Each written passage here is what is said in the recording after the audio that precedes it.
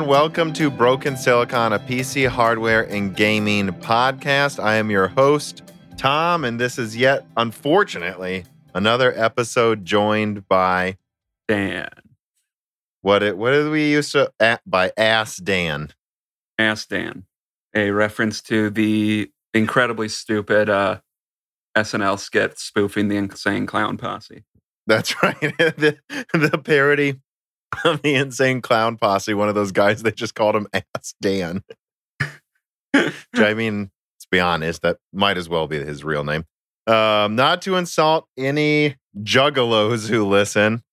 How are things going in the Northeast, Stan? It's been like no clouds in the sky, gorgeous here in the Midwest. Well, as you know, I've had some issues, some power issues lately. They apparently incredibly stupidly did the wiring in my apartment complex. Are those not done? No, I'm still on a giant-ass power generator. I lost power the first night, but after that happened, they just have an attendant there 24/7 just staring at the generator. So what? Has it gone out again since the second time it did? No. Okay, so how is staring at it? So I'm just wondering, does it start going out and then he cranks it, or what's happening? I'm not sure. I'm guessing. Is this guy just running on a treadmill when it goes out? I'm guessing. I don't get what he's doing. They're monitoring like the fuel levels on it so they can refuel it instantly when they have to. I don't know though. Oh, that is probably what it was then. Yeah. Sounds like the most boring fucking job possible though. Yeah. Well, let's hope he keeps pouring that fuel in while we're recording. Yes, I'm sure he will. I haven't had issues in like 5 days, so. Plus, Jake's a great guy. He's a good fuel guy. Yeah, he's good. All right. So before we get into the podcast, though, I do want to just mention, if you listen to this podcast in the free feeds, whether it's on the Apple Podcast app or Stitcher, please give us a review. I looked it up. We have some nice reviews on Apple, but on Stitcher, there's almost nothing. And I've been watching the numbers, and we're getting up there. We're starting to become a decently popular podcast, but there's like almost no reviews for some reason. So I don't.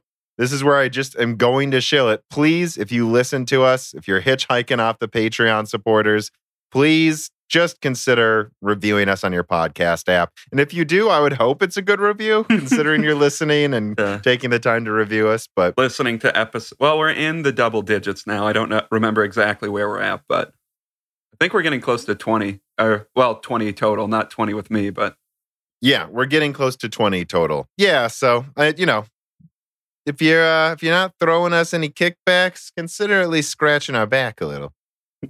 Anyways. So the first thing I actually want to start with is a content, or what did I call it? No, Forum Cop video I did last week where I talked about Intel stock coolers. And of course, as I think me and you would agree, Dan, like they're terrible, especially nowadays. Intel stock coolers are terrible, but bad doesn't mean it's going to break your components, right? And that's something I still see a lot of people arguing in the comments section there, like that. This weird misunderstanding that just because the cooler isn't giving your processor as much performance as it could give it, it's still not going to break it. I mean, they wouldn't sell a cooler that damaged components. Yeah, I mean, it's going to limit what you can do with your PC, but it's the whole idea that it's just like, well, you can't get to 95 or 100 degrees Celsius. I mean, it depends on the component. Will that do damage? Probably not. Will it make it crash? Maybe. I'm sorry, this is like 5G getting you cancer. It will 100% not damage the component. Yeah. This isn't, it could, it might. And it's weird. I mean, well, let me see. In fact, I bring this up because there was a response I gave to someone that I thought was pretty good. And this was from someone, I don't remember exactly what he said, but it was to the effect of like, you're an engineer, aren't you? You should know better that hot components can hurt a PC, that heat is the enemy of electronics. And I said, that's correct. I am an engineer. I've taken some pretty high level material science classes. Saying heat is the enemy of electronics, so 100C is bad, is like saying weight is the enemy of aeronautics, so this airplane should never carry luggage. You are stating an obvious design goal and then obsessing over it like it's a constraint. goals and constraints are not the same thing. Everything in engineering is a compromise. Now, obviously, you want an airplane to weigh as little as possible, but it's always going to weigh something. And airplanes are built to carry a certain amount of weight. As long as it's not too much weight, as long as the under the amount of weight that they plan for while designing the airplane, that airplane is going to fly every time, and it's not going to break any sooner because a lot of people are checking their bags. You would not cause an airplane to break earlier by allowing max luggage on board during its lifespan. Other factors will cause it to break long before any of that stress mattered, and frankly, that stress probably doesn't matter. There's safety factors. They're not going to put the throttle point next to where it breaks. Intel builds these CPUs to run at a certain temperature, then throttle long before any damage can be done. You can run it at 0C and it won't break later than one running at 100C. In fact, at 0C, for prolonged periods, I would guess it would have a better chance of breaking because it's not built to run at those temperatures for prolonged periods. That type of incredibly low temperature actually could cause stressing and fractures. That's something that Cerebras actually talked about. Anything to add there? Not too much else to add. I mean, I while talking to you, I think the other night, I compared it to like saying, well, there's too many explosions going on in your car's engine and your car is going to blow up because there's explosions in your car's engine. Well, a car is designed to have those explosions in their engine, just like a CPU is designed around getting to a certain temperature. And some arbitrary 100-degree point that you've decided it is what breaks it doesn't mean it's going to break it. That's just something you obsess over if you obsess over it. Yeah, 100C is hot for humans. Your PC is not a human. 100 degrees Celsius isn't a magic number. Your Phenom 2, didn't it have problem? Didn't it normally throttle at like 60 or 65C and it would always crash at 70? Yeah, something like that. I haven't had that for years, so I don't remember exactly. But that CPU ran colder than Intel CPUs of that era did. Right, and that's because that was built to run at that temperature. And like the 290X was built to run at 95C. The GTX 480 was built to run at 105C. The Fury X would crash if it went above, I believe, 65 or 70 also because of the HBM on it. Like, they built all of these products to run at specific temperatures. It's not going to break. 100C isn't a magic number. It's 212 Fahrenheit. So if I put it that way, what a random number to be obsessed with. And that's what someone still disagreed with me. Is like 100C is a good round number that we all decided on. And I'm like, no one decided on this. Also, 100C is 373 degrees Kelvin. Celsius is not what scientists use. They use Kelvin, absolute zero Kelvin. And 100 degrees Celsius or 212 Fahrenheit is 373 Kelvin. That's the actual real temperature that things should be measured in if you want to be accurate. And it's like, so why not 380 Kelvin? Why not 400 Kelvin? Why not 350 Kelvin? Like, you're obsessing over one way of measuring temperature. It's not even the right way of measuring temperature if you're a scientist. Well, I mean, I don't want all of the water in my CPU to boil away, Tom, so. I know, it doesn't boil. And to the people that say it will damage surrounding components, no, it won't. It's not like because the CPU is 100C, everything next to it is 100C. It's nowhere near that. And those components are built to certain temperatures as well. Like if your capacitor on something breaks, well, then whatever you bought had shitty capacitors. It wasn't the CPU's fault. Yeah, I mean, it's just what temperatures do your components work at? That's what you should be targeting. Don't target some arbitrary number that you've decided is important because 100 degrees Celsius is where water boils. That's the only thing I can think of where people always come up with that number. Yeah, we don't know why Intel chose 100C. And I think their newer ones, they actually chose 90 or 95 and their newer laptop chips just because it does run more efficiently at lower temperatures. And then they don't care on desktop. They just crank up the voltage. So, I mean, again, like they chose that temperature for a reason. Don't worry about it. Just keep in mind that if you're using an Intel stock cooler, that thing's going to get loud. I think the noise is what you should be complaining about. And that fan, I will say that fan on the stock cooler will break after, like, I don't know. I've seen some of them last long. But I know our cousins broke after like 4 years. I guess using an Intel stock cooler for 4 years, it's like a $3 cooler, I believe someone told me. Yeah, I mean, get an aftermarket cooler if you can. Yeah, but just because you don't doesn't mean it's going to break it. Doesn't mean you're These breaking are two different things. Yeah.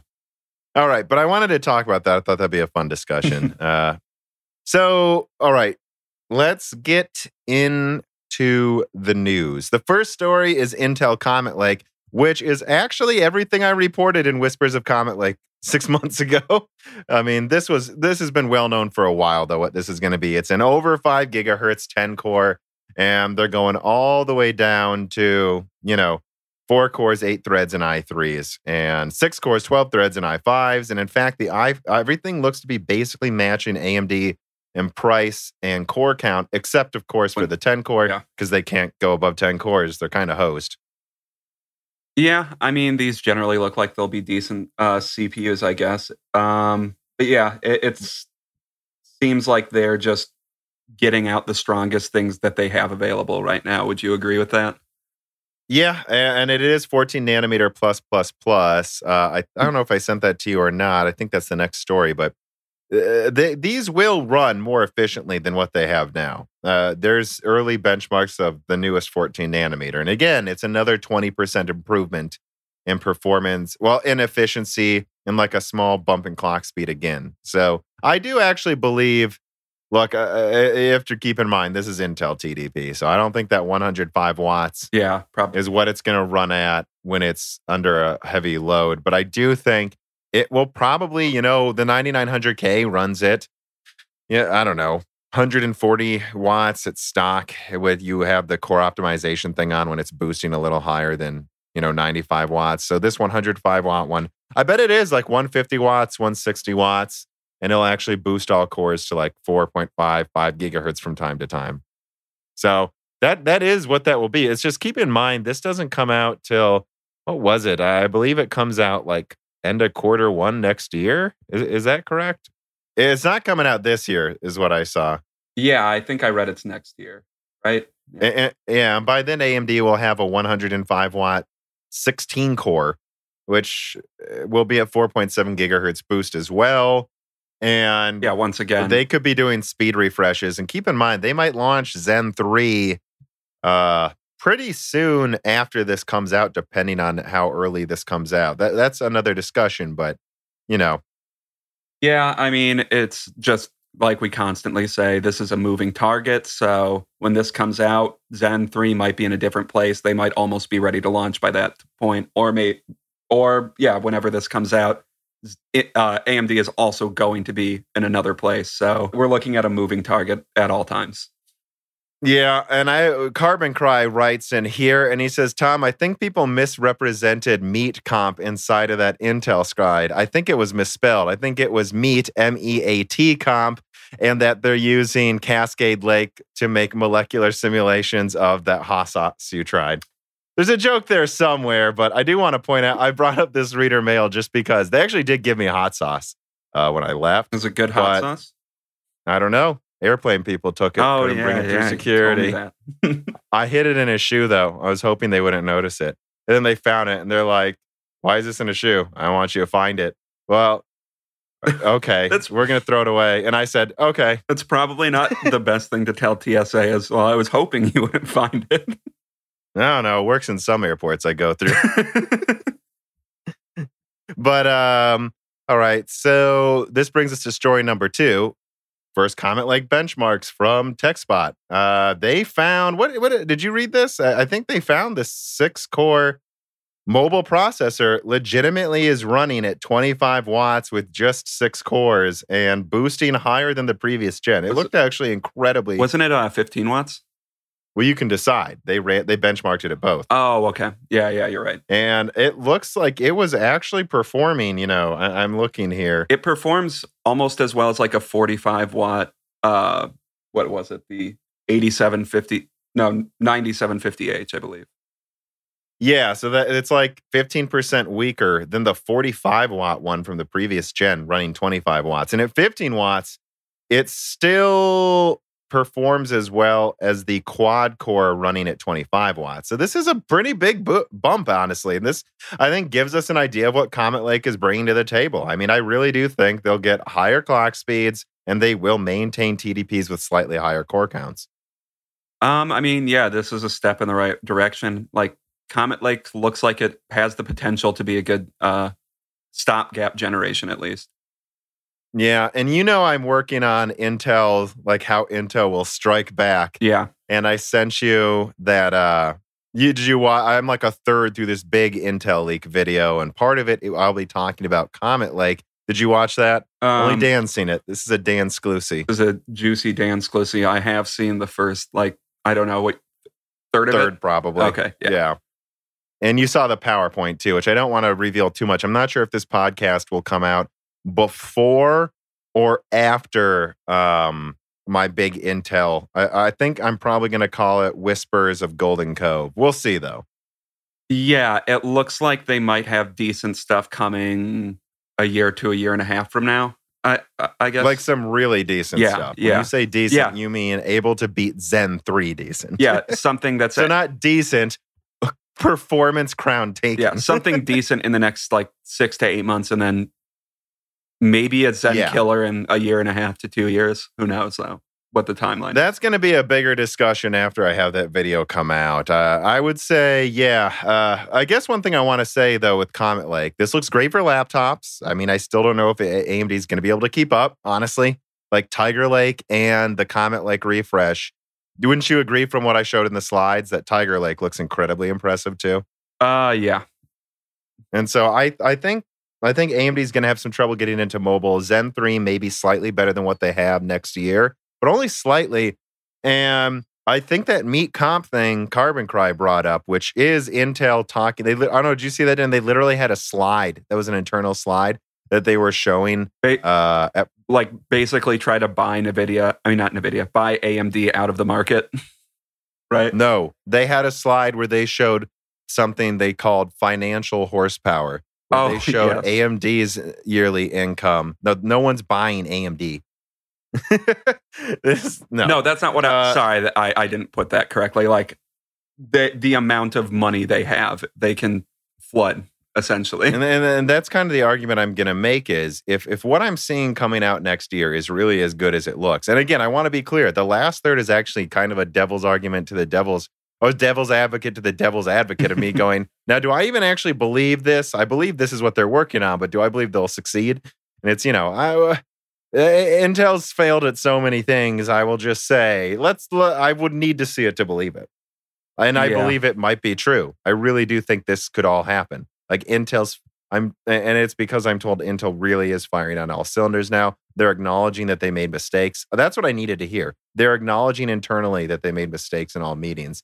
And I'm like, okay, so that's what I wanted to hear finally. Yeah. Because if you heard internal discussions last year, it was like even mid-level management was still just completely disregarding AMD for whatever reason. Which is crazy to me because I think they should have been at least freaking out a little bit at Zen 1. Yeah. Like it shouldn't have taken the end of Zen Plus. Yeah, exactly. Basically, which by that, basically Zen 2 rumors to finally wake them up. Like, what the heck? But so I guess, more to come on that. And I guess what I'm saying, though, is I wouldn't buy Comet Lake, guys, outside of laptop. Laptop, maybe, right? But on desktop, if you have a 9900K and you're an Intel fanboy, no, you want to wait for Golden Cove in 2021. You really do.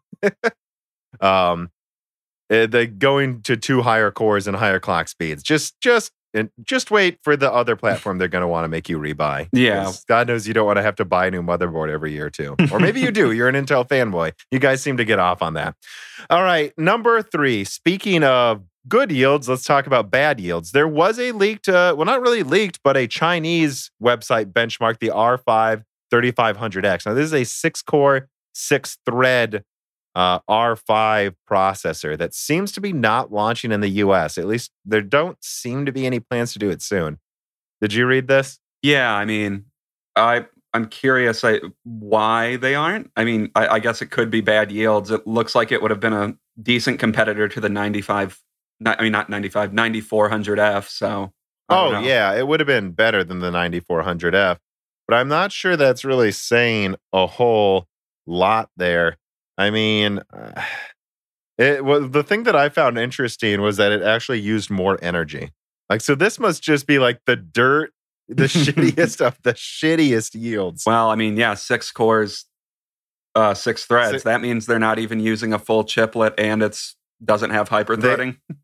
Yeah, so they turned that off too. So to get even more, to keep it within, a 95 watt TDP, or I guess they say 65, but isn't it? It certainly seemed to be using more than that. Yeah, it was 65 watt. I didn't see the power reading. I guess this would be cool though, for the fact that this would probably be a $150 PCI 4.0 CPU. So I don't know who would need just 6 cores though if they need PCIe 4.0. So yeah, I don't know that this makes any sense to bring to the US. I mean, especially when you can now get a 2700X for under $180. Like, are you kidding me? 16 threads of Zen Plus or 6 threads of Zen 2. I'm taking Zen Plus. Yeah, maybe they just deemed this was a pointless product to bring to market. Yeah. I would almost wonder why it makes any sense in any territory. I keep saying this. I really think they should keep making 12 nanometer products that are 6 cores or maybe even 8 cores that just perform not as good as Zen 2, but probably are really cheap to make. I mean, that wouldn't be necessarily a bad idea. Intel plays with multiple node sizes all the time now, so. Yeah. Okay, number 4. Navi sales are in fact doing quite well. In fact, there's evidence it could be up to 100% better than their previous generation of Radeon cards. AMD Navi is selling really, really well. Wow. I mean, I guess this is all about that whole back to that mindshare thing. It's just they finally have the mindshare. And I saw a lot of tech tubers, especially in a lot of the larger channels, just like, surprisingly, Navi is selling well. I'm just like, when are people going to get it through their heads? AMD merged with Radeon or ATI. And then once that happened, everything was tied to the more important component. Everything has the CPU as like the brain. Like, everyone thinks of the CPU as the most important part of a PC. So if AMD CPUs are junk, they're going to think of all of their products as junk. And I think that's starting to happen at Intel too. I think that's something Intel should worry about. They make all these SSDs and different types of products and wireless cards, which I still think they're like easily gold standard on. But yeah, and soon to be graphics cards as well. But yeah. And people are going to see these as budget products if your marquee product isn't doing well. But it's doing very well. AMD's is doing incredibly well. And so people are buying Radeon. And I just remember that one video I did. I remember which one. I think it may have been like why Navi will succeed at $500 when it was first rumored to cost more than people thought. And I had this whole slideshow of showing people holding like building PCs and like Radeon graphics cards. I'm like, when they build, they're going to choose Zen 2 and they're going to go, it's AMD that I want to check first, not NVIDIA. Why would I not check AMD first? I'm buying an AMD processor. And that's exactly what's happening here. And in fact, remember, they started outselling NVIDIA the quarter before Navi came out. So it's no surprise they're doing even better now. It's like, and again, the fact that they were doing it a quarter before Navi even came out should tell you it's not about the card. It's about the mindshare. Now, it's obviously both. If Navi was $600, no, I don't think it would be. But, all things equal, it's half of its mindshare. Yeah, I mean, it's just funny when you bring that up that, no, it really does just start with Zen winning people over. And then they're like, oh, well, I guess I'll check AMD. What cards do they have now? I guess that's great for AMD, and I do think the 5700 and 5700 XT are good cards. Oh, yeah. Especially as the 5700 is now, which I tweeted this, $290 with 2 free games. Comes with Borderlands 3, and I think it's you choose either Borderlands 3 or the new, I think it's a Bethesda game, right? It's like the Outer Worlds. And maybe Breakpoint too. Which apparently Breakpoint isn't something you probably want, apparently. It's a bit of Recon Breakpoint, right? It has a 58 on Metacritic. Yeah, that was unfortunate. That's like, I wouldn't have been surprised if it got like a 70, but wow, 58, huh? I mean, that's like a Rotten Tomatoes 40 or 30. Yeah, I guess that's not the next stupid co-op game we get. No, we'll just have to keep playing Borderlands, which I think we're fine with. Yeah, but back to the 5700. Yeah, I mean, at $290, I mean, come on, guys. And I think that's where it's going to go to. I think the 5700 is going to gravitate towards $300. And I think you're just going to see the 5700 XT maintain its $400 price point pretty well. I mean, it beats a 2070. It's like 5% weaker than a 2070 Super. So at that level, I mean, it's $200 cheaper, right? Yeah, I mean, with the current levels of price levels we have right now, that's a good buy. Now, with the one thing people say is, well, NVIDIA can do RTX, and Edwig Go. Wait, how do I say this guy's names? Edwig. Edwig. I have no clue. And EDUAGDO writes into us, just like you can if you support us on Patreon. And he says, how about ray tracing and AMD GPUs? I wonder whether the big Navis are going to be 7 nanometer EUV based, because the process is already shipping to customers as far as I know. Well, first of all, big Navi, again, I've always said there's 2 bigger Navis, and there's going to be more and more. The next one coming, I believe, is just a little bit bigger than a Radeon 7 and should be around a 2080 Ti performance. And I don't believe that has custom ray tracing hardware. It could, but everything I'm seeing, right, is that there's no evidence. No source I've talked to has mentioned it. Literally none of them have. So I don't think it's going to be custom ray tracing hardware. But if we go to story number 5, there's a lot of rumors that in December, AMD is going to do an update that brings ray tracing to RDNA 1.0. I guess first, what do you think about it? Because I'm just skeptical on how good ray tracing can even be in general right now. So I think you kind of asked me 2 questions. I think the first one you asked me is how good can it be on AMD? And I think it can be. I think no one should hope for it to be better than what NVIDIA's is. But I think it's reasonable to think that it could be competitive in a price performance perspective. In other words, I don't think the 5700 XT, though it is about as strong as a 2070 Super, will be as good as a 2070 Super at ray tracing. But I do think it could be 2/3 as good, because it is 2/3 of the price. That's kind of how and that's based on that path tracing mod for Minecraft. Oh, yeah, because that works well on... Which isn't really ray tracing, to be fair. But that's kind of how I think of it is. I think what you're going to see is it's going to be substantially better than Pascal. And it's going to be better than any previous NVIDIA architecture that they let run it as a joke. But I wouldn't be surprised if the 5700 XT could do ray tracing in some games better than, say, the 2060 can. Okay. Yeah, I see what you're saying. Okay. I mean, yeah. But I don't think it's getting up to the 2080. I will laugh very hard if it is. Yeah, I guess that was my skepticism is I don't think this is just going to make RDNA better at ray tracing necessarily than what the 2070 can do. I doubt it, but it has a lot more. It's very, it has some new functions in the architecture that are pretty impressive. And so I just think, it'll be in between Pascal and Turing. I don't know where it will be in there. Yeah. I would say the most you should hope for is that it's, again, like 5700 XT is 2/3 as good. But if AMD did some optimization, they could easily add in their drivers to turn down some features of ray tracing in Battlefield 5. And maybe they get it to run, 1440p 60 frames or something. But it won't be running as many rays as NVIDIA. They turn it down. And that's what Intel did. They just added ray tracing to Intel graphics. To all graphics, I believe. Because Intel is actually more open than people give them credit for to World of Tanks. And when I looked into how they did it, they're like, well, we just added it to the parts of the screen that you see the most. So the tanks have ray tracing projected on them, around them, and in the distance on certain objects it's shown. But they said in our blind test, most people couldn't tell the difference between NVIDIA and Intel or AMD, I guess, right? Ray tracing. And it was running fine.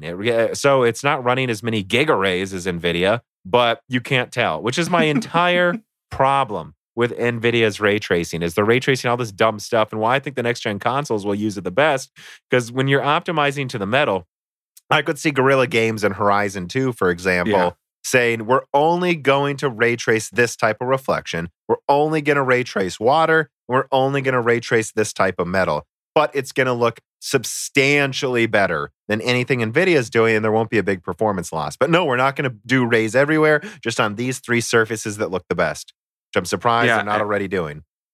And to speak to AMD's future and what they're currently planning for, obviously, they're developing some type of ray tracing acceleration. Right. So so thank you. So maybe there are some nascent features, I don't know, that could already be in RDNA that could be exploited. But I just hope they bring it to Vega, because I have no intention of getting RDNA for years. I like my Radeon 7.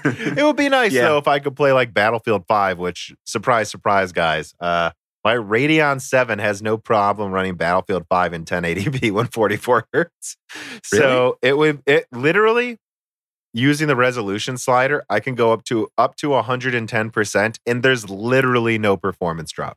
And I mean literally, which tells you that it's really interesting that you can that literally it's that unbalanced when it comes to how much insane bandwidth it has. But yeah, if I could like get it to 144 hertz and 1080p ray tracing, even if it's watered down AMD ray tracing, might be fun. But I'm never going to do it if it makes me get killed. Right? I'm never. Yeah, which is what's going on right now with NVIDIA's cards. Yeah, and it's still somewhat of it's still a little gimmicky, like ray tracing in general. It's not true ray tracing. It's just some better reflections, generally speaking. Right? Well, not reflections, lighting. It is real ray tracing, but yeah, only on very, very specific things, and they have to really optimize to it specifically if they want it to run anywhere above, junk frame rates, because because to actually do full ray tracing will require an architecture built around it, and it to be at least, 5-10 times stronger than what we have now. Yeah. Which could happen in 10 years, 5 years, but we're not there. PS6, maybe we'll have full ray tracing. Yeah, if consoles aren't dead by then. Smartphones are about to replace PC gaming. I remember hearing that 10 years ago. Yeah, it doesn't seem like it, does it? And speaking of ray tracing, NVIDIA's answer, making their own RTX developer. I've been talking about this. This is NVIDIA's future. AMD is going to be more open and get more support. They're in all the consoles. They're going to get in good with all the developers, and then NVIDIA will just make their own developer. I mean, I guess if you bought ray tracing, at least they're trying to give it back to you. The pointless feature you bought does have a purpose. You can play old games with ray tracing. And to be clear, the story we're talking about, and all links are in the description, is NVIDIA has created a game studio to remaster old games with ray tracing, which is oh my God, is that why you bought that $1,200 graphics card to play Half-Life 1 in ray tracing or something? Maybe even Half-Life 2. Ooh, I do like that game. I mean, I would play it with ray tracing if it got the support, but if it does, I'm sure AMD will be able to do it well. Although NVIDIA will probably release it and then have like a lockout to AMD cards. Like, oh my God, this was a future of PC I thought about years ago that I was really worried about. Like, what if they got to a point where there were PC exclusives to AMD? Well, I mean, it was a bat. Which they did that once, by the way. Half-Life Lost Coast was exclusive to AMD processors for a year. I did not know that. But I mean, there was also that Batman GameWorks thing where essentially they secretly added in like I can't remember, what was it, like the game in the INI file or something. There was something that was literally making the game not run on certain AMD graphics cards or something. Yeah, I think it's if you turned on a certain feature, the game couldn't run with AMD graphics cards, which. Yeah, that had me worried. Like, what is the future of gaming?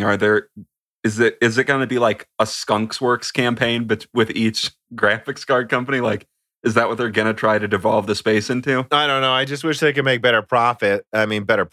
And if you look at the other link I put here too, I can't verify that this is legit, but there's more links. There's more leaks coming out of NVIDIA paying more and more YouTube channels under the table to talk better about their cards. And there's some hints to which channels and stuff. And I guess I'll add, which I know they are, guys. Again, I've seen the proof myself. There are some channels, and I've been very open about some of them that I've suggested it, right? Like Digital Foundry, I'm pretty sure is one of them, is literally getting bribed to talk badly about AMD cards. Literally, you have channels where it's like, don't take their opinion on anything then. Because if they can compromise that part of their opinion, I can't, like that. I don't go to Digital Foundry anymore because you waste of time.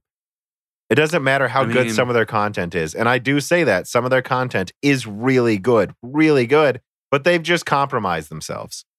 They do all of those, like Digital Foundry. Are they the people that do like all the PS4 versus Xbox One graphics? Yeah, and those are really nice. Yeah, those are good. Those are good videos, but maybe Sony should pay them off to make Xbox look worse. To only show the best segments of the game or something like that. Yeah, which is clearly what they did with the Navi launch. Or just have a PS4 logo in the corner if they're ever showing Xbox content. Yeah, just like zoom out. Again, just so people know what I'm talking about, go watch the 5700 XT review on Digital Foundry. It was the funniest thing I've ever seen in my life. Anytime AMD was winning a benchmark, they minimized the screen showing the game running and they zoomed in on that pompous dipshit who runs the reviews. And he just goes, and this is why you should really want ray tracing in the future. And in the background, AMD has the 5700 XT beating the 2080 in Battlefield 1. And then he zooms in on The Witcher and he's like, but here we are in The Witcher and it's not as good in this game. And then he zooms out again in another game where the 5700 XT is beating the $700 2080. Or I guess at the time, then $800. And he starts talking about ray tracing again. Like, what a dumbass. Does make me almost think, like, what if some of these YouTubers are just, like, secretly trying to, like, say their actual opinion, but they can't because they're afraid of getting locked out? Like, every time I'm winking. I've seen some videos where they, like, really, really emphasize AMD really well at one part, but then they put in all the stuff you can tell the NDA NVIDIA sent some of these people. Like, I have seen that too. I won't say which channels. It's just so sad. And the good news about Moore's Law is dead is everyone hates me. So this will never get any support from any of them. and to be clear, what we're talking about is a person on Reddit that claims to be a semi-big tech channel.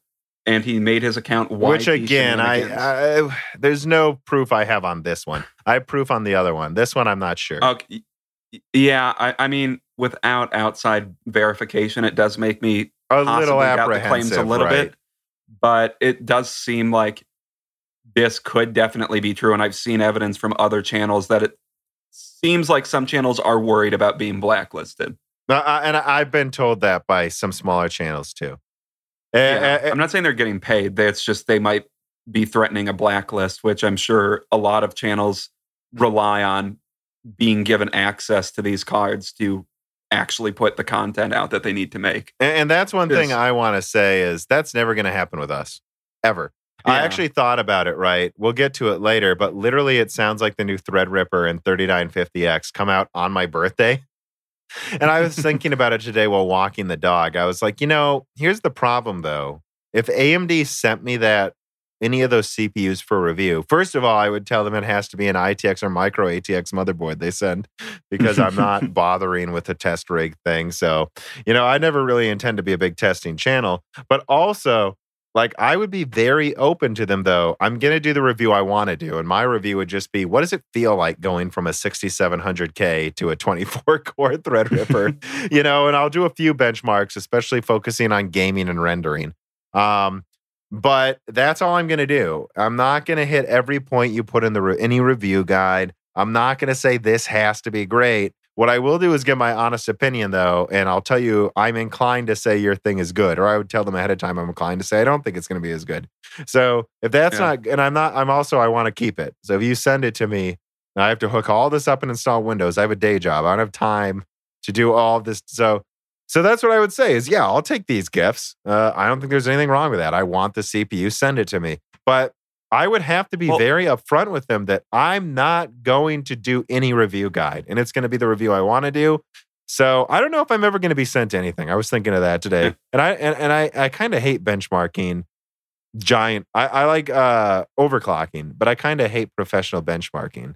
So yeah, well, yeah, I could see that being incredibly tedious. But yeah, that was just the last point I wanted to make on this is the issue with like reporting on. You have to, the companies you're trying to criticize, you also have to, you're working at their pleasure. They can decide to just blacklist you, and then you have to buy all of your stuff now. And if you're like not a huge benchmarking channel, it's just, they might not be able to afford to do all of that. And it's just, yeah, I can feel for the people, I guess, that I'm saying that do decide to shill for NVIDIA a little bit, just because, well, what else are they going to do? Let their channel fall apart completely? It's just between a rock and a hard place. Well, there was this one point where me, Paul, and Chris all had videos come out on like the same day about this, which is not odd. We do that all the time. But I think Chris said it very well. I really like what he said. He's like, and so here's what I'm going to say. I talk to you other channels and you creators on these other channels, some way bigger than me. And I'm not going to share this because if I shared it, it would give away my source. But I know what you're doing. I just want you to know. I won't name any names, but he like looks into the camera. I know what you're doing. I know what you're doing. And it's obvious to a lot of your fans what you're doing. And that's all I have to say is I know what you're doing and I hope it's worth it. And I can't say it better than that. I think Chris nailed it with that point and Good Old Gamer. And I'll say I'll never do that. I've been very open. Some people get mad at me for admitting this. I'll happily accept gifts or money. Send me money. Go for it. But I'm never going to promise anything for anything I'm sent, people. That's what I want to be very clear about. And I promise you, no matter what they send me, even if I keep it, I'm never going to promise anything in return to AMD, Intel, NVIDIA, ARM, Xingpeng, whatever else comes in the future. Isn't that what they were? Xingpeng? Oh, no. I can't remember the name of the company right now. Start with a J. Anyways, let's move on to number 7. Speaking of ray tracing in December, supposedly the RX 5500 is also coming out around then. Great segue, right? I nailed it. Great. Great segue. Uh-huh. So did you look into the specs of this graphics card? I think I've talked about it a few times on my channel. Yeah, I mean, it's a low-end graphics card, right? Like, right. It's 128-bit GDR6, 8 gigabytes of RAM, probably a 4 gigabyte option, probably a 150 for the 4 gigabyte, 200 for the 8 gigabyte. This is something that I think I put here in the notes. It literally looks like a more efficient 590. Like a 140 watt 590. And what's funny is the mobile version of this card uses like 75 watts. So they're definitely giving us the dregs on desktop from what I'm told. But yeah, I mean, it's a 1660, except 8 gigabytes RAM instead of 6, and it will be cheaper. So that's cool. Yeah, I co-signed buying that then.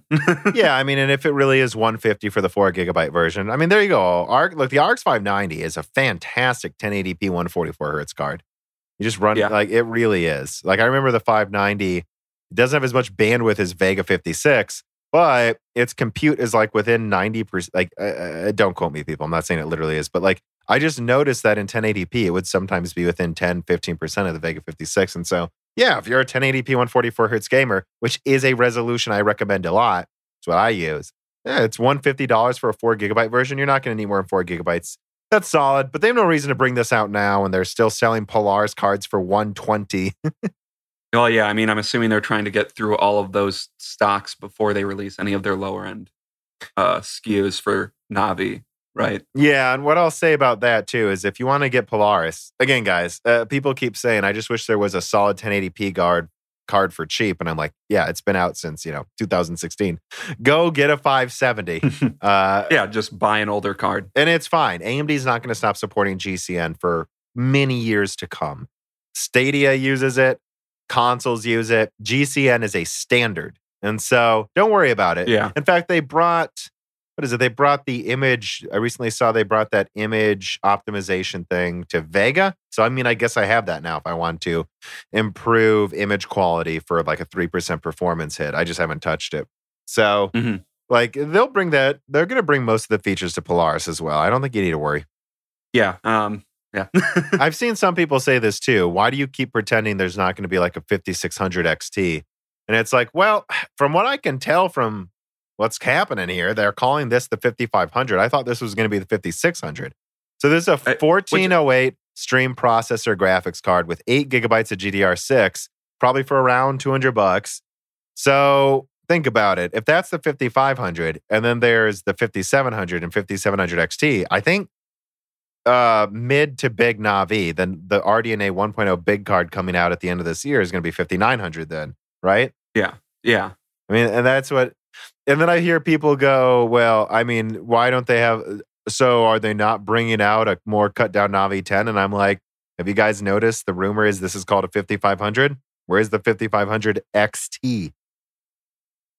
Well, and I guess that was my, what I was thinking too when I first read this is, I think they could call that call what the 5500 XT is a 5600 because they could the potential performance difference. Yeah, I mean we are literally getting into semantics where they literally could call this. Oh no, Dan, they'll say all my information is false if I move one number. Yeah, they could decide we're going to launch this and call it the R7.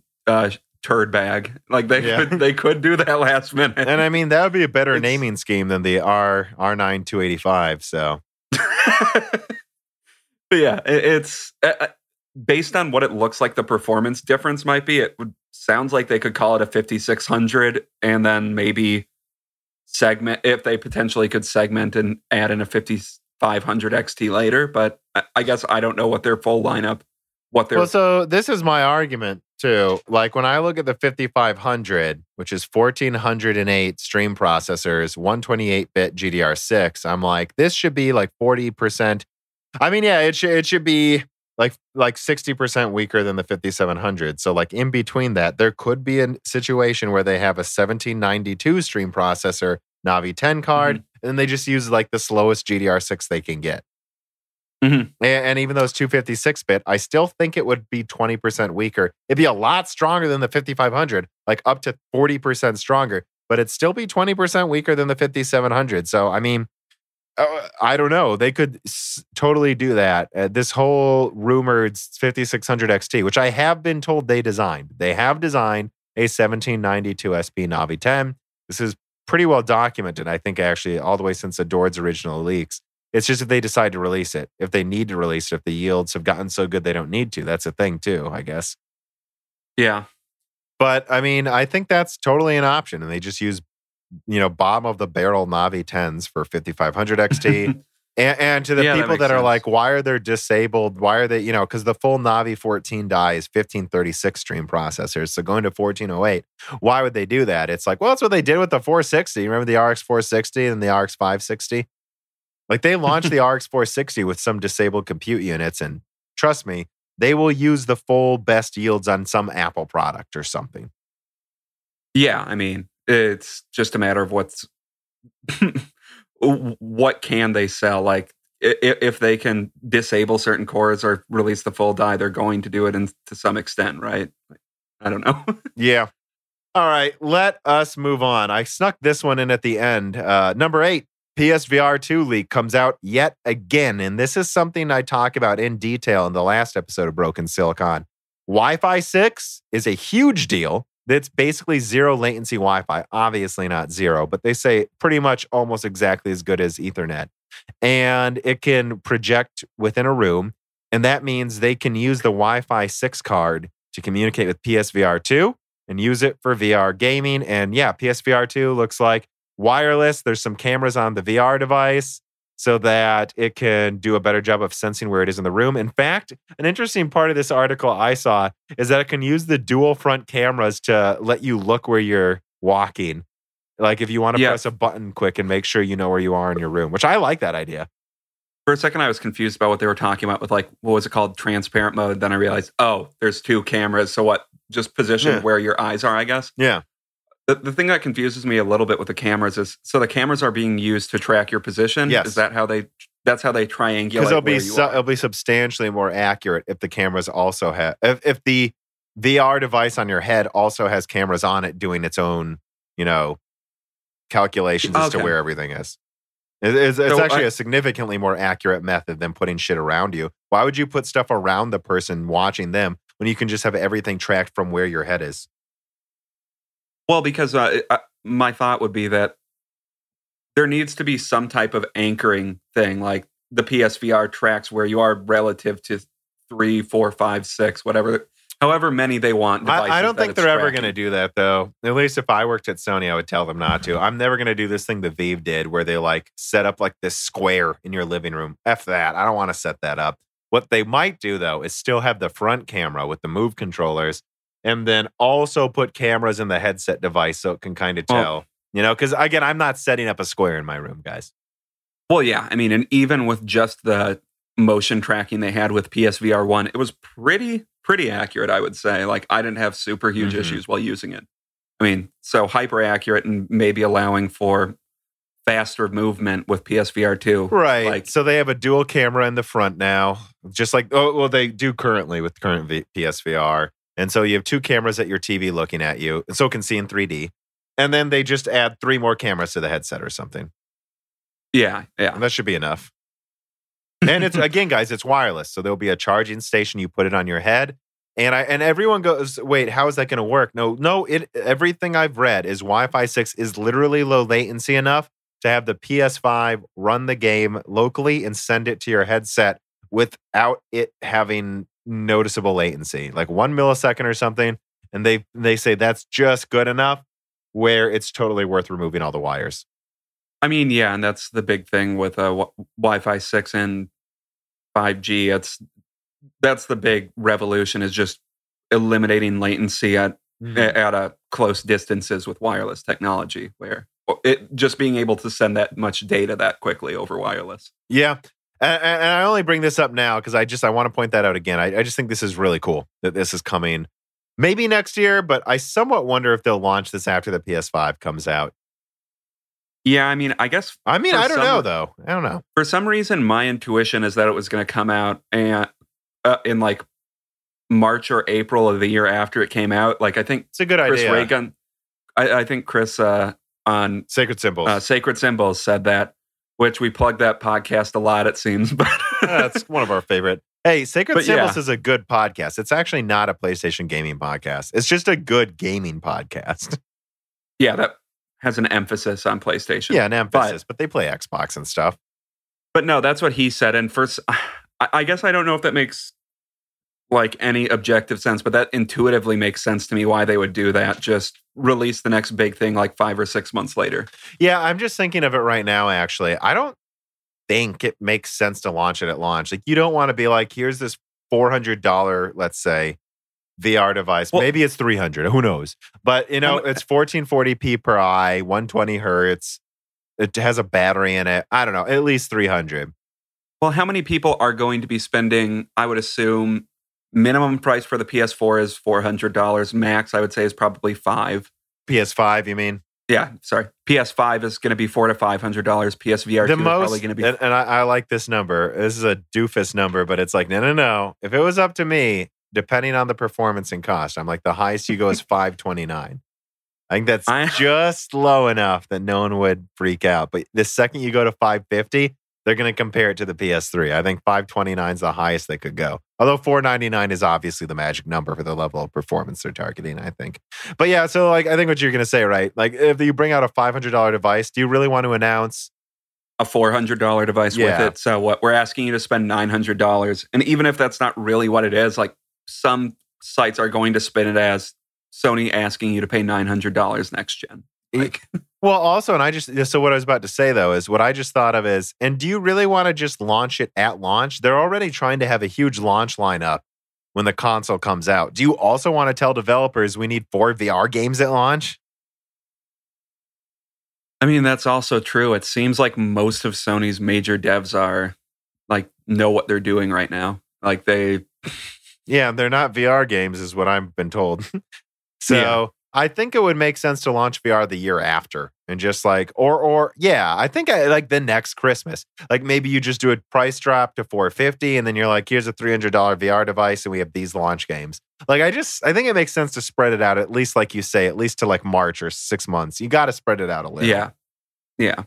But yeah, so the only reason I bring this up again is it's like, this is really, it comes down to hardware and this is interesting hardware. And I think for right now, VR is niche, but it's here to stay. You have, I think there's 3 million PSVR devices sold. Actually, I looked like that up. 500,000 Vives or something. Well, not Vives and Oculuses combined, or what is it? So I looked that up actually while I was listening to the Network Engineering podcast. So I remember hearing that the PSVR has about a 1 in 20 install rate. Attachment rate. So the PSVR has sold like 4.2 million units so far. So that's niche, but it's not not that niche anymore then. No more niche than a smaller AAA game. It's no more niche than Bloodborne, I guess. Yeah. So yeah, it's sold pretty well. And it's for a VR device. And it's clearly no, I'm just saying for no, a I know, but I just want to emphasize that because I know I know this is mostly a PC hardware gaming podcast, and it's just like you guys got to understand though, like if you combine Oculus, Vive, everything else out there, it's not even it sounds like to me not. I believe that maybe if you combine literally all PSVR's competitors, it's like 1 million. So it's not. I'm not a fan. I'm telling you, PSVR is the standard for VR. And so the next gen will probably be as well. So it'd be like saying, well, the GameCube is competing pretty well against the PS2. That's an equivalent argument. Yeah, that's a good comparison, as those are the number of differences we're talking about, is GameCube versus PS2. So yeah, I just point that out because I think VR is never going to go semi-mainstream, which I think the next stage is semi-mainstream. VR will be mainstream when it's wireless. When anyone can get it, the total cost is $300, honestly. And you don't need a gaming PC. My mom can go to the store and get it for $300 and like look at whales underwater or something. I don't know what she does. But I'm saying that's what it would take for mainstream. Don't you think? About $300 and then maybe $1,000 for the ultra high end. Yeah, I guess. For me, I really don't know what it takes to get to mainstream because it's just, I feel like it's just a product that you're not going to want to use all the time. Like, I think the future that Ready Player One predicts is preposterous, where everyone is in their VR headsets all the time. That's a whole other podcast, Dan. You're getting off topic. Yeah, that's a die shrink. But I guess what I'm saying is I don't know what it takes for VR to get completely mainstream. But I think what I'm saying is a next-gen console that can do it wirelessly well with 1440p per eye, with a console that's as powerful as a 2080 Ti, that's what it will take for it to become semi-mainstream. Right now, PSVR is $800 for playing Resident Evil 7 well. And that's about it. And Super Hot is awesome. And of course, Beat Saber and all those other games are great. They're great. They're great games. They seriously are. You should play them if it's cheap. And again, I paid $150 for PSVR, so I'm happy paying $150. But I won't be buying I won't be buying any $500 PC device where I need to download drivers and set everything up. I think this is what it would take for VR to not be niche anymore. And that's why I think it's a big deal. And then after this, you'll get your 8K per eye PC version and all of that stuff. Yeah. I guess you're right with that. It's just the amount of setup required, even for the most simple to set up VR device, the PSVR, it's kind of annoying. And that is a limiting factor. And based on my understanding of every other VR device, it's way more annoying than even PSVR is. The last thing I'll say about this is it's annoying, but it is an experience. So if I set up VR once a month, which is probably generous, and then I play it for just 2 hours on a Saturday when I have a lot of free time, it was worth it to go through the catacombs and Resident Evil 7 DLC, terrified, and then take off the device and I burned 500 calories and stuff. It's worth it though for that. It's like I went to another world. So it is, and that's where we're at now, is it can basically do anything, but it's cumbersome and annoying and there's not enough stuff. And I think the next stage will be we're to a point where even mid-level gamers, not even the most hardcore, will want this. But it won't be mainstream. Yeah. I agree with that. But if it becomes mainstream, that'll be awesome. And again, I bring it up. I know it's PlayStation, but it's like, look, I don't think VR is going to be mainstream on desktop where you need to build a PC or even get a pre-built one. And then you need to buy this $1,000 headset. Like, this is what it takes fixed function. VR really is kind of built for fixed function hardware because it's already annoying to deal with. So removing as many barriers as possible is really necessary right now. Yeah. Okay, number 9. Arcturus pops up once again. I reported this a couple months ago. It was one of my famous or maybe infamous for some of them Whispers videos where I talked about how it seemed like there was a lot of evidence that there is an 8192 stream processor Vega being worked on. Did you read this? Yeah, the article is translated from Chinese, right? Chinese? Yeah. So it's a little wonky, but Google Translate did a pretty good job with this one, generally speaking, I would say. And there were a couple other sources regarding this, but this was the original one. So I do want to start giving credit to the original sources whenever I can. Yeah, and you should. That's a good practice. What it looks like is, it looks like they talk about how it could literally be 3 times the performance of the Radeon 7 II in certain rendering and like compute tasks. Which, yeah, this is mainly a big compute card, like for more professional tasks, not necessarily gaming. I think a big takeaway from this, though, is that if this is true, that means 64 CUs isn't a limit to... It never was. Yeah. They always said it never really was. That's just where it scaled best. And now that they don't need to worry, because before Vega was built for number 1, compute. Number 2, it was built for low power mobile, which is why if you look at the mobile Vega APUs, they're actually very efficient, competitive with Pascal. But then when you scale it up for gaming, it's horrible. And number 3 was AI. Number 4 was high-end gaming. 4. Yeah. Even though that's number 4, they still had to take that into consideration. And so that's why they stopped at 64 compute units. It also is like, if you look at the die size, they're already at like 500 millimeters squared on 14 nanometers. So like, are they really going to go bigger than that? I mean, technically they could have, but why? And that's why, but they always said like, we can go bigger. And I think I even heard the original rumors that there might not even be display outputs for this card. Like, it really might just be like an AI and compute card. And yeah, I mean, I think they should do it. A bunch of HBM again.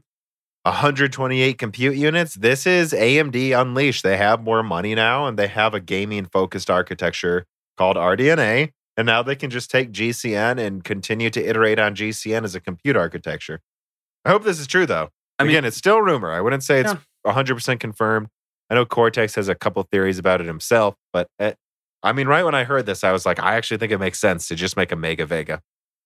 I mean, it does make sense. Like, if Vega is better at compute tasks than RDNA is, why wouldn't they keep developing Vega? Mm-hmm. But yeah, do you have anything else to say about that? No, not really. All right, number 10. AMD sister architecture. Another leak, guys. I've been talking about this, how AMD is working on a sister APU architecture. This is one of the links, Dan. I've seen a couple other sources, but this one's just straight up on Reddit. And it's talking about... Yeah, what is the source from this on Reddit that I was a little confused about? Just someone who leaks stuff often. Okay. Okay. Go on. But yeah, so the rumor is that they are designing a Zen 2 APU that is still 7 nanometer, monolithic, 8 cores on a single chip. Monolithic 8 cores and I think it doesn't actually say the architecture of the GPU. It could be Vega or RDNA. I would guess RDNA, but maybe not. You never know. They do. I mean, again, this is something where people go, why don't their APUs have RDNA yet? And I'm like, do you guys remember the original APUs? I mean, they were using Phenom architecture for 2 years, and then they were still not used. Even when they added, remember, Piledriver or Excavator cores, they were still using the Terascale architecture pre-GCN all the way until 2013, or 14. Yeah. So and their last line of APUs used Vega, didn't they? Or am I misremembering? Of course. Yeah. Okay. So I mean, I guess they could keep going with Vega on this, but I mean, RDNA seems like it might be the superior gaming architecture. But this isn't just for gaming. This is an APU to do all types of tasks on a laptop. And let me point this out. Yeah, that's I don't know true. why people just don't get this. Vega is incredibly efficient at small die sizes. That's true. And based on this leak that I'm looking at, they're eliminating the L3 to add a GPU, correct? Which, Yeah, that they'll Possibly. be removing some. So again, this is a L3, mostly Zen 2 architecture, but it'll be slightly different and it'll be a little cheaper to make. And what excites me about this though is that if this is true, I love the idea of I find it interesting. It's on 7 nanometer. I guess I really thought they might do like a 6-core on 12 nanometer FDX, but man, if they go to 8 cores on 7 nanometer, that's gonna be one hell of an APU. yeah, I know. And that's what's, it seems to be exciting is they do seem to keep making these APUs that have actually pretty robust CPUs and decent graphics cards on Yeah, them. and it doesn't say anything about the performance. I mean, I guess this one says 50. Yeah, I mean, it just seems like we have no idea how strong the GPU will be in it, but it could probably be, I'm guessing 16 compute units at most, though. I guess I think it will be more than before, but I still don't expect them to go super big like 24 yet. Like 20 or 20. Yeah. Well, they could though. I mean, I have no idea if they'll get that to work well, but the one thing I will say is I think this will go well in some budget laptops, but this seems higher performance than what I would think of as a Jaguar replacement. Well, and maybe this is the top end of the APUs though, and they do something way lower end for It would I don't know, like $100 or $130, like, or something like that. It would blow my mind if they don't make a cheaper 12 nanometer like Bobcat replacement or your Kabini replacement thing.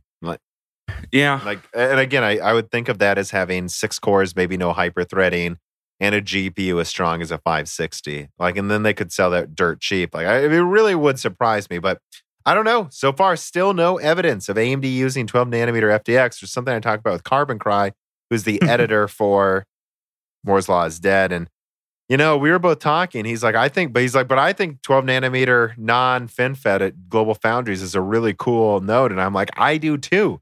But this is yet another leak of a new product that's still not using it.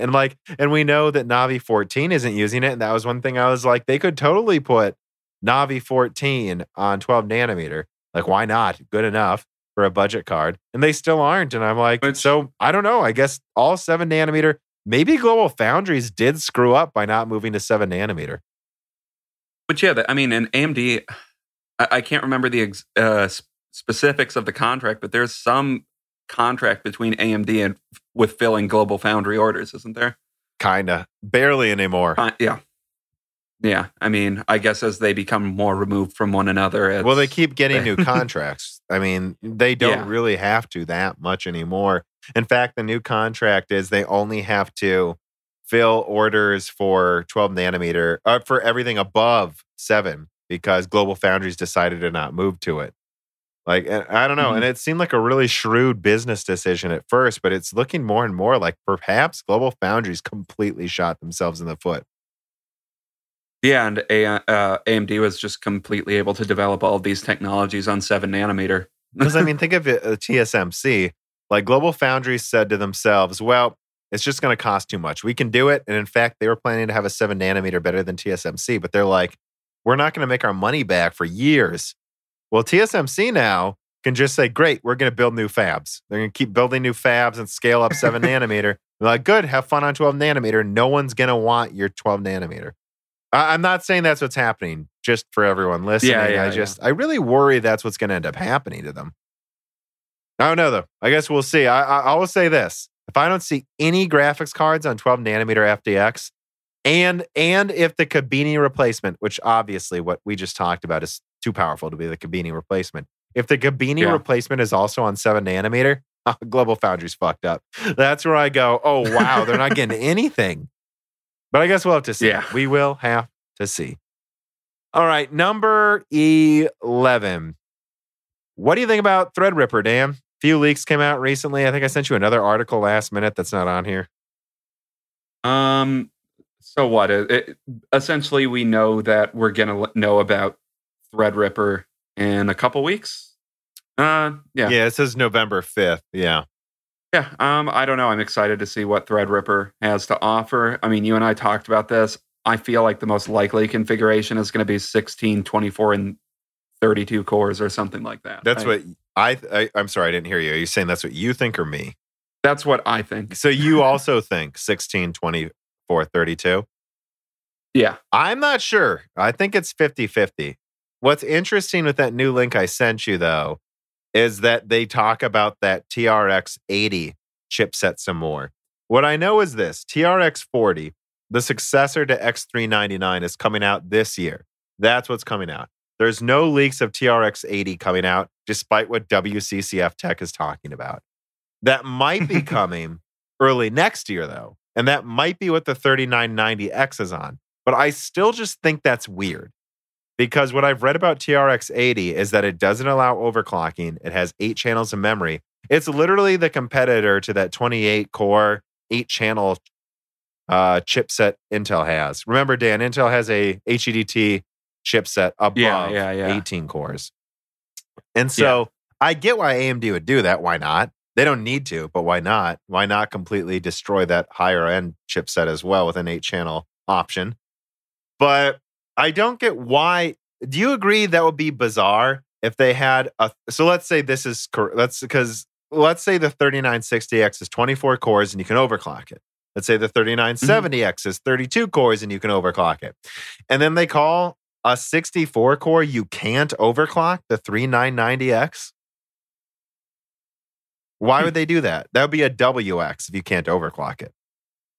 Yeah. I think, again, that's my logic. I don't get why they would do this. What I know is I trust video cards, what they're willing to report. And they say the 3990X comes out January. I don't know. I really think it's one of two options. I think it's 16, 24, 32. And then that's it. They've just decided to only use 4 channels, memory channels for now, because it's good enough. Or it is indeed 24, 32 launching this year. And then next year they launch a 48 or a 64 core on TRX 80. I think that's it. Okay. I think that's a solid option. For me, I really think it's 50-50, guys. And I know I sounded much more bullish about the limiting it to 32 cores in my video, which I made a whole 1-hour video about that on my own because I'm like, we're going to talk about this for way too long if I don't do a video beforehand. No, I guess I see your argument though. And there has been leaks, by the way, that the 3960X is called the 24 core, or other way around. That the 24 core is called the 3960X. Is the 39? Yeah.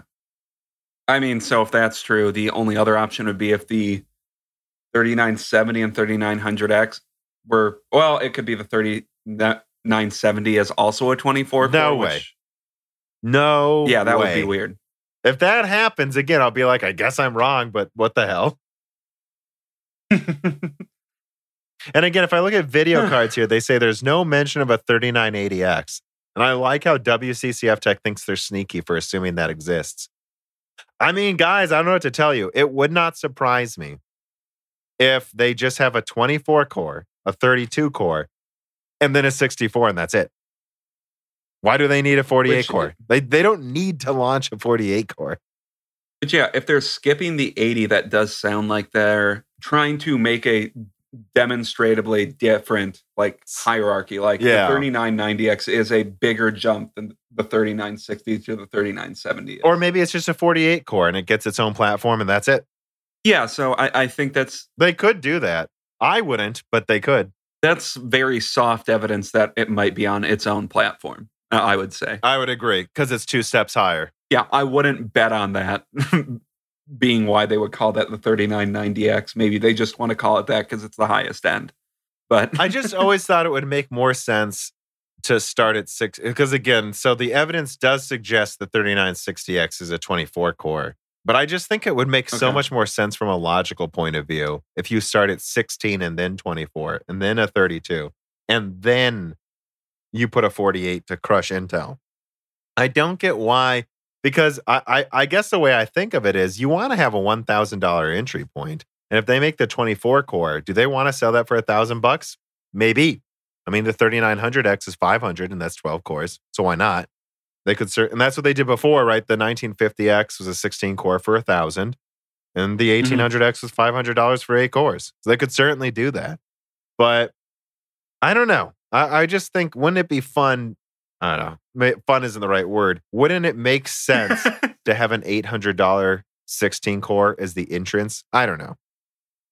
It does make sense. And maybe it's the 3940X, right? Or the 3955X. It's just not going to be at launch. Who knows?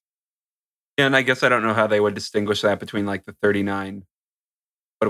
Oh, wait. Yeah, like the 3950X. I don't know how that would distinguish, like how they would, which one would technically be more strong, like higher clocked. If it was what they did before, the 1900X was an 8 core that was, used 50% more energy or so, or more, I think, than the 1800X, but it had like a 20% higher base clock or something crazy. Mm-hmm. So, or 10% higher base clock, I think. What's the point of a 48? I don't know. Do you really need it? You don't need to have a 48 core option. They might just go all the way to 64 to have it as like some kind of performance crowned mindshare chip at the very top, because no one's going to buy any of these. Yeah, and I guess my only problem is with having something like that is I feel like it eats into what Epic is doing. Well, what their Epic and one I is. thought about this too. The rumor for whatever it is, whatever the top one is, if it's 48 or 64 cores, is that it's 280 watts. Well, you can get like 225 watt or in 180 watt, I think, 64 core Zen 2 Epics for $4,000. It's somewhere around there. So why would you not just get Epic? You can't overclock this either? What the hell would you buy this 280 watt Epic for? Yeah. I mean, they might sell it for half the price. Maybe that's it. Maybe they're going to sell that 64 core for $2,000, but it's the worst yields. Like maybe it's just like 3,700X yields of chiplets. And they're just like taking these and they're like, yeah, it's 280 watts, but it's 64 cores and you can't overclock it. And if you want 64 cores and you don't care about power usage, here it is. I guess that might be it. And if they are doing that, there's no point in a 48 core either. It's like, this isn't for gaming. Yeah. But it's a less efficient Epic, which I guess is the point. But I think I would pay extra for the Epic personally. Well, I mean, yeah. I mean, I guess if that motherboard's going to be just as you're expensive, I bet. If you're, and also to some degree, I think if you're going out beyond 16 cores, like very few people need more than 16 cores in there. Right. And maybe you want very, 24 very few cores. people. I kind of do. And I want them to run at maybe 4 gigahertz and use 300 watts. And I'll get a big liquid cooler and it'll be fun. But I have no need for more than that. And if I go to 64 cores and then I want 8 channels of memory, I would just buy Epic. Like at that point, you're spending so much money on this rig overall. Well, I imagine if you're at 64 cores, there's some hyper-specific task. Like you're probably not personally paying for this thing if you're buying it. Like this is for a business or research. Yeah. Right? Yeah. And so again, why not get the more efficient Epic? Why not? Exactly. I just don't. All right. But moving on to some reader mail questions here. Mardma writes in, just like you can if you support us on Patreon. He says, can the Zen 2 8-core chiplet be fabricated on 7nm EUV with little effort to help with supply constraints? First of all, yes. 7nm EUV was built to be design compatible with 7nm non-EUV. So yeah, they could end up doing that, and maybe sooner than we expect. The one thing I would say, though, is if Zen 3 is design complete, I don't see why they wouldn't just switch everything to Zen 3 by the end of next year. Yeah, so just right now they're on their their risk production or something, right? Mm-hmm. But maybe they would do that. Maybe they would like literally, and then maybe I'll be wrong and they'll call 7nm EUV versions Zen 2 Plus. That'd be hilarious. There we go. It could just be so wrong, right? But it would. But it's not really Zen 2 Plus, because Zen 1 Plus was a slightly newer architecture. So I would still claim I'm right. That would be if that would be if they got stuck on Zen 3 for some reason and had to do a refresh, maybe. Or Yeah, but again, it's like I don't see why Zen 3 would cost more to make. So why would they not just use Zen 3 if they're moving to EUV? I don't get it. Yeah. I really don't. Like I don't think it'd be any more expensive to make. So yeah, they could, but I think they'll just use Zen 3. Lovial also writes in just like you can and says TSMC has announced that they are shipping 7 nanometer EUV products. Given that Zen 3 is design complete, do you think the Zen 3s in risk production are currently sampling out to hyperscalers like Google? I've been told by a source that it should sample at the end of the year. I bet we will start to get leaked benchmarks January or something. So yeah, I mean, so guys, get ready for some big Zen 3 leaks. That's what I'm wondering too, is like they're going to get at least 10% more IPC, I believe. It's like, Zen 3 might actually be a big gaming architecture that I didn't expect it to be. Yeah. All right, let's see. What do we got here? We got 4 more reader mail questions who are nice enough to write in and mail these to us, Dan. Yes, they definitely don't just like message you on Discord or something. Or this Patreon, is definitely, yeah, they definitely didn't just Nope. do that. Paul Revere gave this to me. All are sent in by.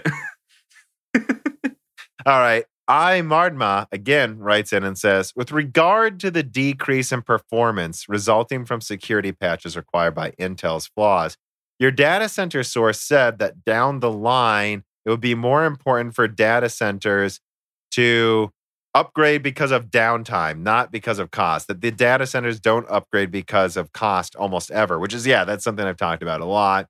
Thus, it's easier in the short term, or at least it was, for data centers to purchase 20% more of Intel servers immediately to compensate for the 20% performance loss from the initial security problems. Once the threat of immediate downtime is removed and the data center can focus on the threat of future downtime scenarios caused by more security flaws, the switch to AMD can be managed with less time constraints. That is the long one, guys. At that point, do you agree that the downtime is more important than the money? So I think I'm just going to summarize this paragraph here.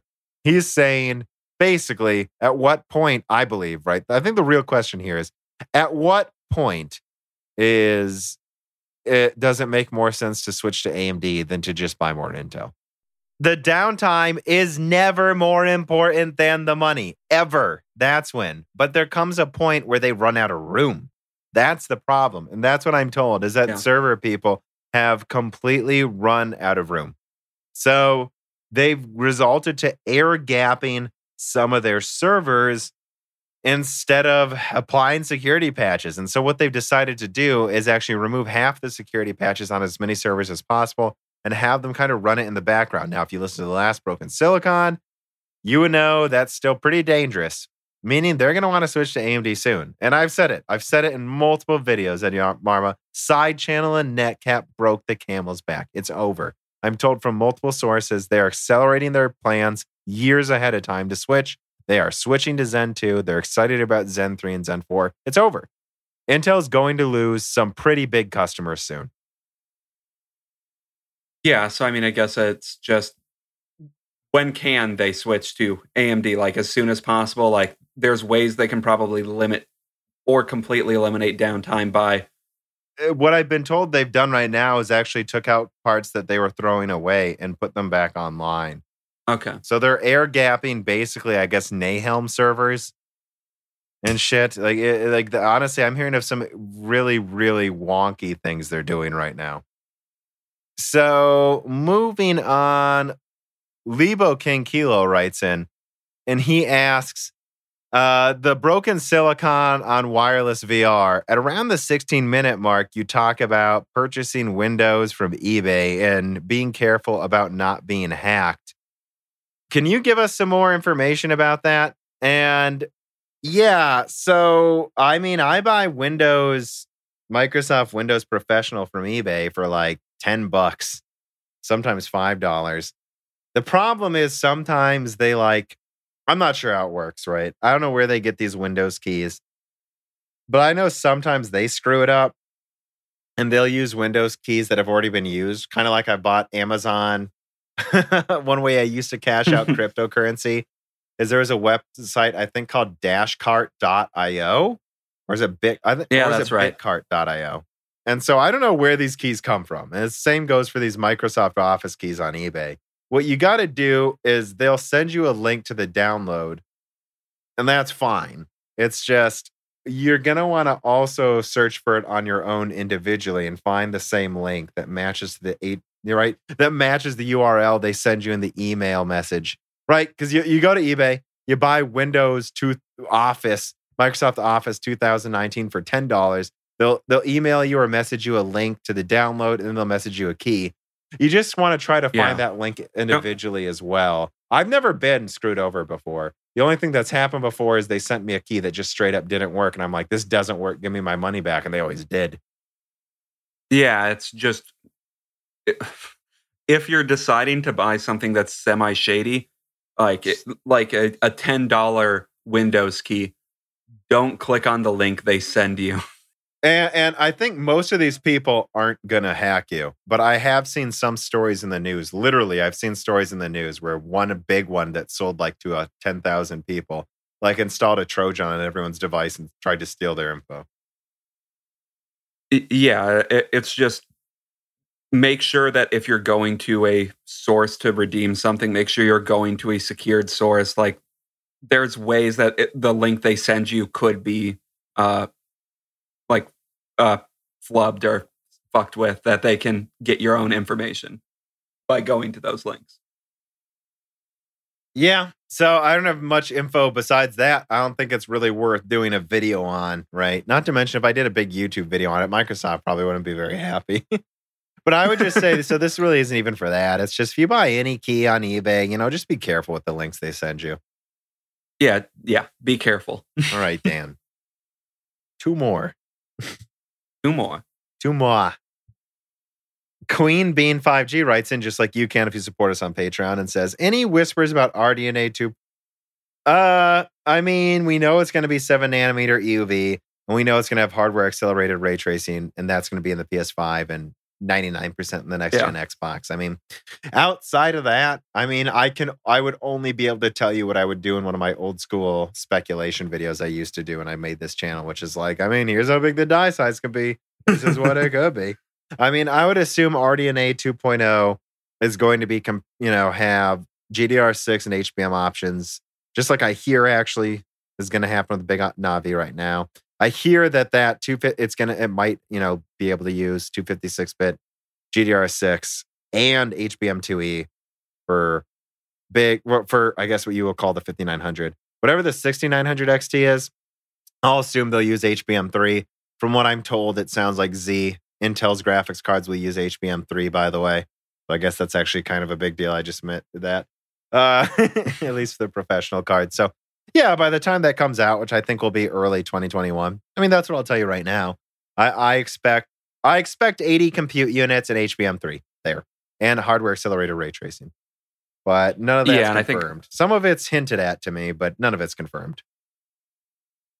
Yeah, I mean, and I feel like the most solid evidence we have right now is just what we know is in the PS5 and I think the Xbox One, right? Like, we know there's going to be some form of ray tracing acceleration. Oh, there's definitely going to be ray tracing in both. I think they're doing it different ways, though. I think. Okay. I mean, PS5, Sony has like explicitly confirmed that for the PS5, and I think they're suggesting that with the Xbox One, but... Well, I don't know. Yeah, but the methods they do it may be different. Okay. Remember, everyone's like, well, it's going to be the same. They're both from AMD. AMD doesn't share info. I mean, AMD didn't tell Microsoft their console was stupid. Because they can't. Which it is. The Xbox One X... No, I'm sorry, not One X. The not Xbox One X. One X is fine. The Xbox One was the dumbest design hardware I've seen in my life. Hey, what if we take some of this die size for graphics performance and use it for not enough EDRAM? Because that's what there's multiple developers that said the 32 megabytes of L4 cache they put on there was not enough for more than like 900p. So like yeah, even which is why so many games were at like 900p or variable frame or variable resolution. Like, it doesn't even matter that it helped with the bandwidth problem. It literally made it a constraint. It capped them at either 900p or, from what I'm told, 1080p with lower res textures and basically no anti-aliasing, which is what I've heard. Because I've seen some games where they're like both run in 1080p, but the Xboxes looks crazy washed out. I think that was Grand Theft Auto. I don't know. That was Grand Theft Auto, I think. Yeah, Grand Theft Auto 5. I think that's what happened. All right. Last question. Oh, shit. Obi-Wan Kenobi writes in, thank you, by the way, for fighting for the Force, and says, well, I would love to know what happened to HBM3 and why HBM2E was chosen over 3. So I assume you mean in regards to the stuff I'm talking about now. It's just, I would just say it's just GDR5X, right? Like, why did NVIDIA use GDR5X with the 1080? Because that's what was on the table. Yeah, I mean, is there an already pre-laid out standard for what HBM3 is supposed to be, I guess? I think so. Okay, so, I mean... But it's not... So, I think it is, but I don't think it's all finalized, whereas I'm pretty sure you can buy HBM2E now. Yeah, I know. So what I'm saying, I guess, is the specific specifications for HBM3 weren't met, so maybe they had to call it HBM2E. And remember, right? HBM2E brings half of the benefits of HBM3, like taller stacks, little less voltage, and more bandwidth. And it's like, I think it's compatible with HBM2, so you could just put it on an HBM2 design. And that was the benefit of GDR5X, is it's just like, yeah, they made the 1070, they use GDR5, and the 1080 use GDR5X. But if they were to make that use GDR6, it's not compatible. I mean, yeah, I guess that's also a big factor. That unless they design it to be like they did the 1660. Yeah. Yeah, that's also a big factor that I guess you could easily forget about if you're not one of the people designing the hardware. Yeah. I think it's just easier for them to do it that way so that they can have some that use HBM2, some that use HBM2E. But I don't know. And part of that I could be talking out of my ass. For all I know, they could just use HBM3 with HBM2, to be honest. I haven't double-checked this before answering your question. But what I would say is it's just because that's what's here now, right? That's what's here now. Yeah. They're making HBM2E now, and the rumor is that they're going to bring out cards at the end of the year that have professional versions and non-professional versions. So... that's why they use it. Yeah. All right. Well, that's the last question, Dan. Last reader mail. Mm-hmm. Is there anything else you want to talk about today? I don't think so. I don't think so. I guess the last thing I will bring up is just, we're on 18 now. We're almost to 20 episodes, and this is popular. I already told you to review us if you're hitchhiking, but if you want to consider not hitchhiking, maybe getting your own bus ticket, consider supporting us on Patreon. I actually, and I'm not kidding, for some reason in a 3-day time, I had like 5 college students reach out to me and be like, hey, I don't have that much money. I mean, a lot of work gets Broken Silicon, and then we also do Die Shrink. Yeah, plus a lot of work is put into this channel. I mean, yeah, a lot of effort goes into this channel. A lot. Yeah, and I mean, I see it as a platform that's going to continue to grow. So if you want more content, or if you want the quality or the ability to research the info we have to go up, right? So yeah. I don't know. Gerard, if you can't afford to support us a lot, that's fine. Just it's absolutely fine. There's tons of content I use where I don't pay a dime. Just share our stuff and really tell your friends to listen, review us on the podcast apps. And if you really want that extra content like the Discord or Die Shrink, it's $2 a month. And if you subscribe for 1 month, you can get your fill. Yeah. But yeah, I guess I don't have that much more to add. I think I'm tired. Yeah, me too. Go make some chicken parmesan and throw some scraps to Reese while I'm cooking. You guys should see how well she catches it in the air, by the way. Someday I'll make a video showing you. He's better at catching food than my dog. You haven't eaten yet, have you, Dan? No. I think it's time for some grub. Okay. All right. Well, thanks for listening, everybody. Yep. Broken Silicon, a PC hardware and gaming podcast, is predominantly brought to you by me, Tom, of Moore's Law is Dead. You can find all of my content, including videos, articles, and this podcast at www.mooreslawsdead.com. And of course, it is also often co-hosted by my brother, Dan. And it is edited by my sound engineer, Gerard Cortez. You can find his contact information at www.mooreslawsdead.com. You can also find the contact information of my article editor, Carbon Cry. Now, of course, if you want to keep the show running, I really do hope you rate me on your podcasting platform of choice. Share it with your friends. And if you have the money, but only if you do, consider supporting me on Patreon at Moore's Law is Dead. If you do, you get access to the Discord to talk to other enlightening people who work not just at AMD, not just at NVIDIA, but often in the server space and other computing areas that people often overlook. And of course, but without further ado, let me give thanks to my greatest supporters.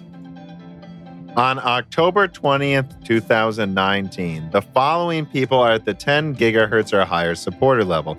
Bootman, Hunter Drake, Dean, Ruckus, Justin Yant, Thomas Rupp, Tomas Faraz, Jesse Blanton, Jordan Betcher, Muhammad Al-Kawari, Matthew Brubacher, Prime Tech TV, Justin Parrish, Zachary Martin, Terrence Harrod, Carl Marco, Otterwise, Tech Thyrister, The Ninth Dude, Greg Reniger, Keelan Lau, Daniel Cage, Night Rogue 77, Mechanical Philosopher, Lebo King Kilo, Bollocks, Derek Evans, Matthew McMullen, Christoph Novak, Neil X01, Matt Salem, Aaron Close, Sexy, Scott Schaff, Frederick Lau, Alexander Delar, Alethros, Telos, Caden, Greg T. Wanchek, Jacob Barber, Exoti, Whiny Care Bear, Matthew Lane, Paul Jones, Obi-Wan Kenobi, Rubber Ducks, and Nick Neasy. Thank you, everyone. Thank you, Sahara, for the great music.